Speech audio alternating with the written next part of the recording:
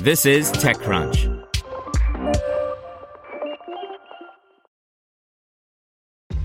This episode is brought to you by ShipStation.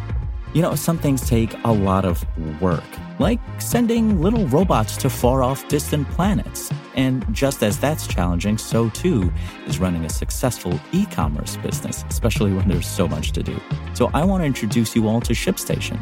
Now, I love using ShipStation because of its easy-to-use dashboard, which makes managing orders and printing labels a breeze and super smooth. Oh, and the customer service is just out of this world. It's exactly what you need to help grow your business. Sign up for your free 60-day trial at shipstation.com/technews. That's shipstation.com/technews. This is TechCrunch.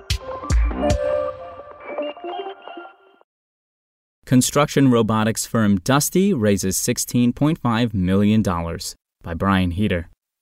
It certainly follows, then, that some leading construction robotics companies are able to strike while the iron is hot with some healthy raises. Today, Bay Area-based Dusty Robotics announced a $16.5 million Series A, led by Canaan Partners and featuring next-gen venture partners Baseline Ventures, Root Ventures, and Cantos Ventures. The round brings the startup's full funding up to $23.7 million.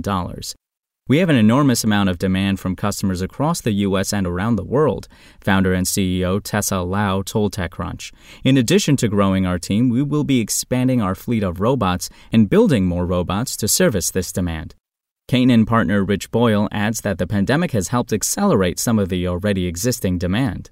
Both markets are incredibly active and evolving quickly, I believe, mostly due to longer-term trends. Those include things like continued improvements in AI and labor shortages in key industries, as well as the decreasing price of robotic hardware.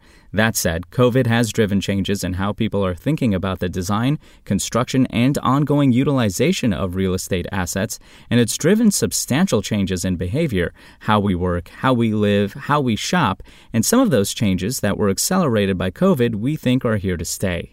The Dusty team is still fairly lean at about 17 employees, largely located in Mountain View.